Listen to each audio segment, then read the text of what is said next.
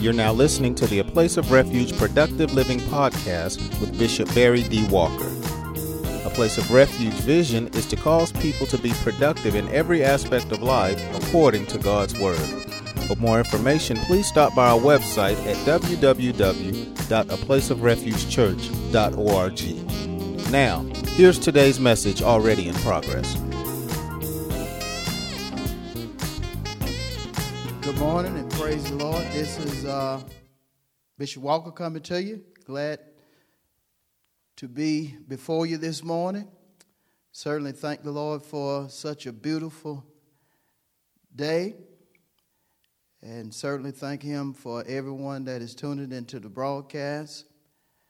I would like to say before we get started, I'm looking forward to seeing everyone next Sunday back in church. I pray that you come ready to worship and magnify God. Particular Sunday that we'll be back in church will be Mother's Day, so we look forward to worshiping God and honoring mothers. But this morning, I want you to go with me to the book of Habakkuk. The book of Habakkuk. And I would say to you the best way to find Habakkuk, if you have your Bible, is just to go to the table of contents. And we're going to consider one verse in chapter 2 of Habakkuk. Habakkuk chapter 2 and verse 4.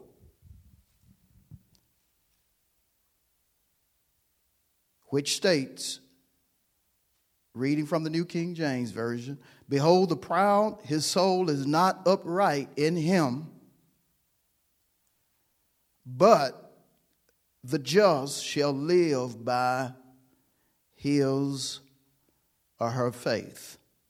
Again, Habakkuk 2 and 4, "Behold, the proud, his soul is not upright in him, but the just shall live by his or her faith." And based upon the latter part of the verse, my subject this morning, living by your faith. Living by your faith. The first word in Habakkuk 2 and 4 is behold. The word is used to draw attention to a particular type person in the verse. The word is used to cause people to really focus in on what is being said. At the particular time of the text, Habakkuk wanted the people of God to focus in on what God had given him. Habakkuk was a prophet of God. And according to Amos 3 and 7, the Lord will do nothing unless he reveal his secrets, his plan, his purpose, his word unto his servants, the prophets. And so he wanted his audience to focus in on what he was about to reveal to them that he had received from the Lord. And likewise, the Lord led me to this particular verse this morning. And I want you to focus on what was prophesied thousands of years ago, but is relevant in our day and time. And the main thing that Habakkuk wanted them to behold is the proud. The proud. And when you think about a person that is proud, it speaks of a person's heart. The heart represents primarily a person's thoughts, words, and deeds. Now, proud can be used in a negative as well as a positive way, or in a good and a bad or bad sense.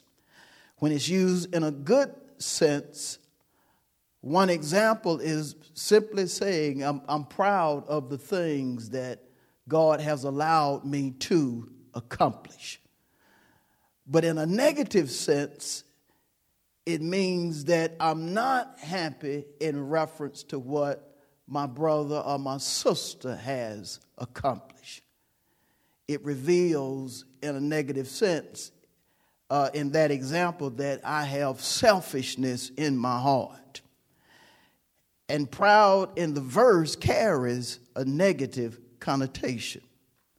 It speaks in reference to a person's heart being selfish, a person not being humble, a person basically doing in contrast to the will of God, whether written or revealed. And so Habakkuk wanted his audience to pay close attention, to look at the proud, to listen to the proud. And it's important to understand the proud when you hear what people with such character say, think, and do from God's perspective. And in saying that, I want you to consider what Solomon said in the book of Proverbs, the 16th chapter and verse 5, in reference to a person that's proud in heart. The book of Proverbs, the 16th chapter, and we're going to consider verse 5.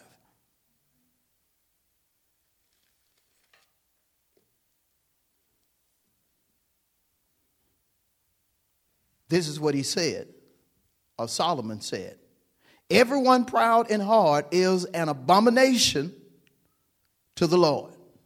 Again, Proverbs 16:5. Everyone proud in heart is an abomination to the Lord. The Lord detests a person that is proud in heart. The Lord has no respect for a person that is proud in heart. And when I consider this verse, it lets me know that I need to make sure that I'm never selfish, never disrespectful, never just considering my own self. Need to make it my business to make sure that I'm always on God's good side. Because I never want the Lord to look at me and be displeased. Never want him to look at me and say, Walker, I'm fed up with you. I'm tired of you. Never want him to utter out of his mouth, Walker, I didn't bless you for you to keep it all to yourself. But I bless you to be a blessing. And so if I'm going to stay away from being proud, the bottom line, I have to live a life clothed in humility. I have to make sure that my thoughts, my words, my deeds are in line with the written and revealed will of God. I have to make sure. But now notice back in Habakkuk 2 and 4, what he specifically states in reference to the proud. Notice again what he states here. Behold, the proud, his soul is not upright in him. When you're a proud person in heart, you're not Christian. You can say you're Christian, but you're not Christian. Because your soul is not upright. Contextually, the word soul has three meanings. Number one, the soul represents the mindset of a person. the way a person thinks. When your mind is off or in a bad place, it's followed by your words being off, followed by your acts being off. Bottom line, when your mind is not according to the will of God, your words and your deeds likewise will not be in line with his will. But the soul also represents the desire or appetite of a person. A person whose soul is not upright will have a desire for things that are an abomination to God, will have a desire for things that are in contrast to what is right. Even from a moral standpoint, the appetite will not be just. It will not be in line, again, with the will of God, written or revealed. And so, if I'm proud and my soul is not upright, I'll start to desire things that the scripture tells me that I shouldn't even look at with my eyes. I'll start to go places that the scripture tells me I shouldn't even tread in reference to my feet. I'll start thinking, talking, and doing things that I have no business doing simply because my soul is not upright. The final thing that the soul means in reference to the text is my choices. I'll start choosing based upon what I feel, what looks like it would be fit for me. I'll start choosing based upon what others tell me I should do instead of seeking the face of God and asking him for direction. See, the Bible is clear that when it comes to the life of a Christian, that we are to acknowledge God in all of our ways, and he will direct our path. That particular scripture that I just quoted is Proverbs 3:5. We have to make sure that we acknowledge God, because if not, we will choose the wrong things based upon what's taking place in our soul. And so when it comes to a proud person, his or her soul is not upright. You're not thinking right. You're not choosing right, simply because inwardly things are not clean. Things are not pure. What's going on inwardly in the soul when a person is not upright? You're tainted, unclean. Instead of being holy inwardly, you're unholy. And often you can become unholy simply by hanging with the wrong folk. A person can be righteous until he or she starts following what the soul is suggesting and end up hanging with the wrong folks, doing the wrong things. And this is the sad thing. When a person is following his or her soul and knows better, he or she will try to justify it. Will try to justify why they are thinking, saying, or doing certain things. But it's no justification when your lifestyle is in contrast to the will of God. That's the reason we are told in Scripture when we find ourselves out of the will of God to simply repent or to turn from unrighteousness to the righteousness of God.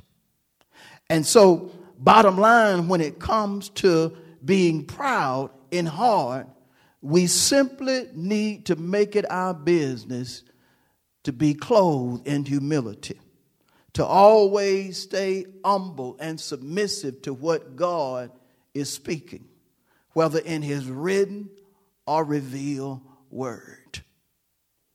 But I want you to notice in Habakkuk 2 and 4 that after the prophet deals with the proud, he then shifts and he starts talking about the just. He starts talking about the just. Just two meanings of just here in the text that are based upon the Hebrew word. The first meaning for just is in reference to people that are lawful, people that have made it their business to conform to certain rules or specific authority. First and foremost, we must be just when it comes to God, because God's law or God's rule should be above every other rule. We obey the laws of the land as long as the laws are not in contrast to the will of God. We obey parents, children, as long as the will of parents is not in contrast to the will of God. You do what you're taught in school as long as it's not in contrast to the will of God. Because if I am a just person, yes, I'm lawful. Yes, I obey authority. But in my mind is God comes first. And it's backed up with the first and great commandment, which basically says that we are to love the Lord our God with all of our thoughts, our words, and our deeds. It's in line with what Jesus said in Matthew 6:33 when he decreed, "Seek ye first the kingdom of God and his righteousness." And then he said, "And other things shall be added unto you." But Jesus, as well as men and women of God in the Old and the New Testament, had it in their being that God is number one. And see, as just people, we have to understand that despite the times, despite what we go through on a daily basis, God has to be number one. You cannot allow what you hear, what you see, dictate to you what you should or should not do without considering what does says God's word. Because some things that may sound right are in contrast to the will of God. That's the reason Solomon revealed there is a way that seems right to a man, but the end thereof is destruction. We have to make it our business when it comes to being just that we follow the right authority. We follow the right rules. And we have specific order in reference to how we should follow such. God first. And other things secondary. God always has to be number one. But just in the text also speaks of people that have been transformed by God, have been changed, have made the choice to do what Paul talked about in the book of Romans, the 12th chapter and the 2nd verse, when he decreed to the church at Rome, be transformed by the renewing of your mind, that you may prove or know what is the good, acceptable, and perfect will of God. A just person on a daily basis thinks, talks, and does according to God's will. The Lord is always in the forefront of a just person. The just person, from Sunday in to Sunday out, makes it his or her business to submit to the will of God. Just people are not flawless, are not perfect. They make mistakes. They sin. But upon doing such, they are quick to repent, letting the Lord know that he is number one in their life. And so he speaks about the just. And he says here in the text something that is extremely important in reference to the time that we're living in. It's especially a reminder to those that have been in church for years and are dealing with trials, tribulations, or allowing what is taking place in our present day and time to drive us instead of allowing the omniscient God to direct our path. Notice what he says again here in Habakkuk 2 and 4, the latter part. The just shall live by his or her faith. I'm lawful, so how am I going to live? I'm going to live by my faith. In Romans 1 and 17, Paul closed out the verse by saying, as it is written, the just shall live by faith. He used it in a general sense, just reminding the people of God that we are to live by faith. But if you'll notice here in Habakkuk 2 and 4, that there is a distinction when it comes to just one word that Habakkuk uses. He says, the just shall live by his or her faith. He makes it personal. At the time, the people of God were going through horrendous times. And so he needed them to understand that everything you have been taught, now is the time for you to think it, talk it, and do it. But it has to be personal to you. See, the Bible says faith comes by hearing, and hearing the word of God. But there comes a time in every child of God's life that what he or she receives has to become very personal. Because there are times to where we deal with things as an individual, and we can try to make others to understand what we're going through, but they don't understand because it's personal. And when something becomes personal, especially when it's horrendous, you have to remember that this is hard. What I'm going through. People don't understand, but I must continue to live by faith. Because often when something is personal, it's easy as a human to do what you feel or do what people are suggesting. But as a child of God, you don't live by suggestions, opinions, or by feelings. You live by your faith. He knew they were going through things. He knew they were having tough times.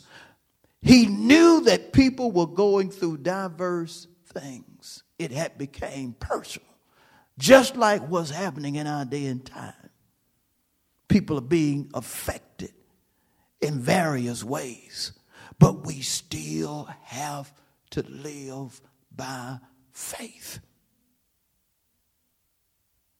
And so it's important to understand what he means when he says the just shall live by his or her faith.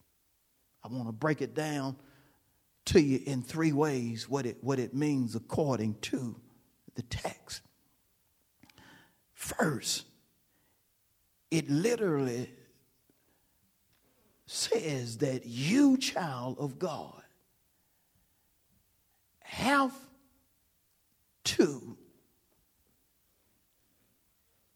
start literally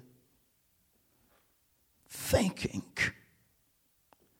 based upon what you have been taught. Your mind has to be in the right place. Your mind has to be in the right place. If your mind is in the right place, based upon how God created us, your thoughts, your words, and your deeds go in that order. So if your mind is in the right place, you'll start saying what you need to say. You'll start doing what you need to do. That's the reason we have scriptures like Philippians 2:5. Let this mind be in you that was also in Christ Jesus. That's the reason Solomon revealed that as a person thinks in his heart, so is he. Jesus himself said, out of the abundance of the heart, the mind speaks, or the mouth speaks. The heart in Scripture not only represents our choices, but it represents our mindset. Bottom line, our mind has to be in the right place, first and foremost. It has to be in the right place.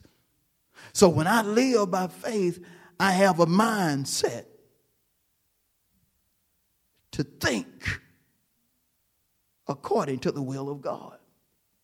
Paul said to the church, while they were going through a hard time, he said, look, whatever things are lovely, whatever things are pure, whatever things are of a good report, he said, think on these things.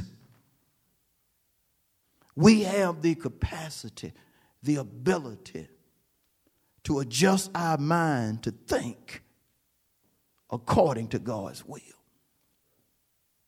And so literally we have to make sure that our mind is in the right place.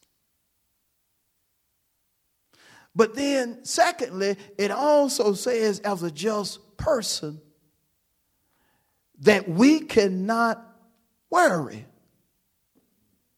or doubt. We cannot worry or doubt.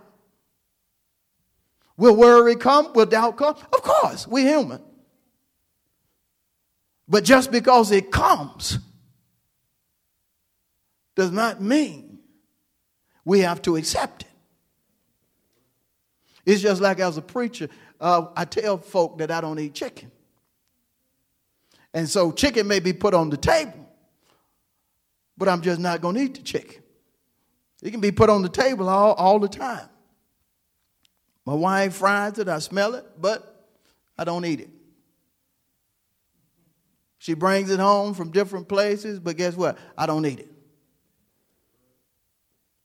Just like worry. Worry going to come. It's going to come on your job. It's going to come at your house. It's going to come when things are not going the way you desire them to go. It's going to come. Doubt going to come. But you don't have to accept it. You can refuse it just like it's chicken. If you don't eat chicken. Or whatever it is you don't like, you can refuse doubt and worry in the same way. It does not matter how you fix up chicken, I'm not going to eat it. You can boil it, you can fry it. You can fry it in a black skillet or you can deep fry it. It does not matter, I'm not going to eat it. You can put honey on it. You can put wing sauce on it. You can put barbecue sauce on it. You can put honey mustard sauce on it. But I'm not going to eat it. I may like the smell of some of the sauces you put on it, but I'm still not going to eat it. And sometimes it's very tempting to worry or to doubt. But as a child of God, you can't do that. That's the reason the Hebrew writer said in Hebrews 10 and 35. Matter of fact, I want to read it to you.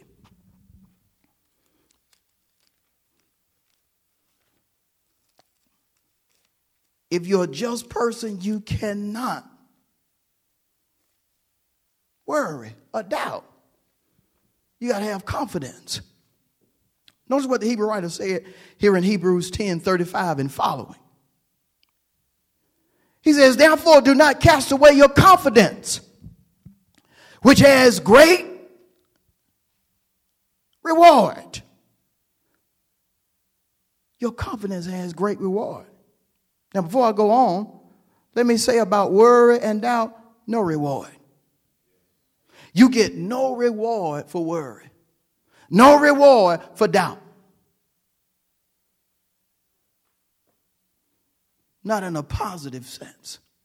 Now, worry will hurt you. Doubt will stop the hand of God from moving in your life. But here we see how powerful it is to do the opposite of doubt and worry. When you have confidence, reward is coming. Reward is going to manifest simply because you are refusing to worry, even though everybody around you is worrying. You are refusing to doubt, even though everybody else around you is doubting.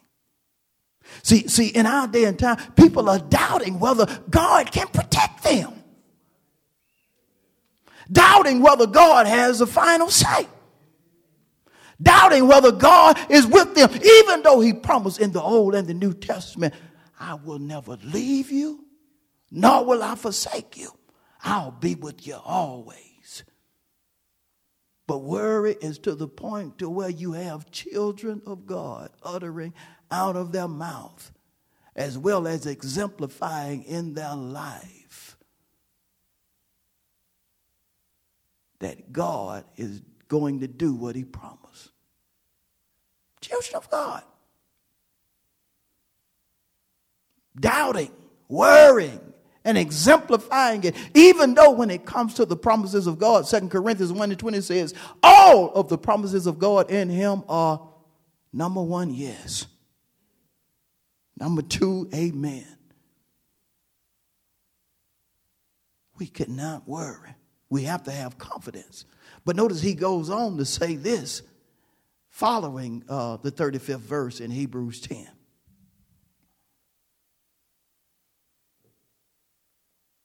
For you have need of endurance, so that after you have done the will of God, you may receive the promise.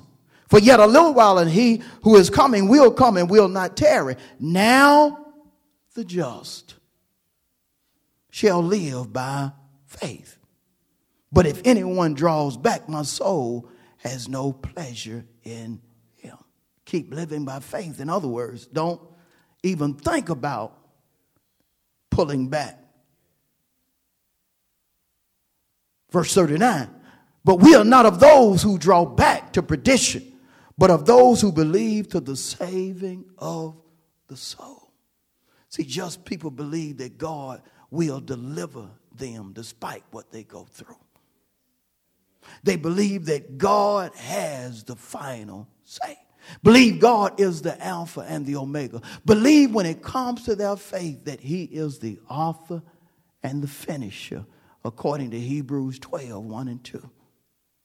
They just believe that, so they continue to live by faith. Now, the final thing when it comes to your faith, it says about you that as a moral Christian, you're Christian and you have morals. Morals in the sense of your choices, right or wrong. You have made it your business, especially outside of the church, that when something is presented to you, you're going to choose to do what's right. That's living by faith. Somebody puts before you to do this, that, or the other. You're going to look at it and you're going to choose to do what's right. Even though wrong sounds good, you're still going to choose to do right. Even though wrong looks good, you're still going to choose to do right. Even though wrong seems like it'll be better for you, you're still going to choose to do right. Simply because you have made up in your mind that is personal when it comes to your faith, and you're going to make it your business to adhere to what Habakkuk said. The just shall live by his or her faith. Final thing. If I live by my faith, I'm going to have to overcome some things. But overcoming is part of the process when it comes to faith. I want to show you what John said in 1 John 5 and 4. See, when you're living by personal faith, you got to understand something. You're going to go through some battles. You're going to go through some ups and downs. It's just part of a life of faith. But John said this right here. 1 John 5 and 4. For whatever is born of God overcomes the world. And this is the victory that has overcome the world, our faith. A lot of people that are born again don't like going through trials and tribulations, but trials, tribulations, trouble, and such are part of faith. But we overcome whatever we face, whatever opposition comes our way. And notice, by our faith. By us making up in our mind that we are going to personally do certain things based upon what we have been taught. Well, I've been taught such and such. And based upon that, this is what I'm going to do. And so in closing, child of God, you're going to get the victory. But you have to understand it is dependent on your faith. You have to make it your business to work out your own soul salvation. You have to make it your business to put into action what you have been taught. Your faith. Your faith is what's going to cause you to get the victory. Thank you for listening to the A Place of Refuge Productive Living podcast with Bishop Barry D. Walker. Please stop by our website for more information on our church at www.aplaceofrefugechurch.org. Until next time, remember, Jesus came that you might have life and have it more abundantly.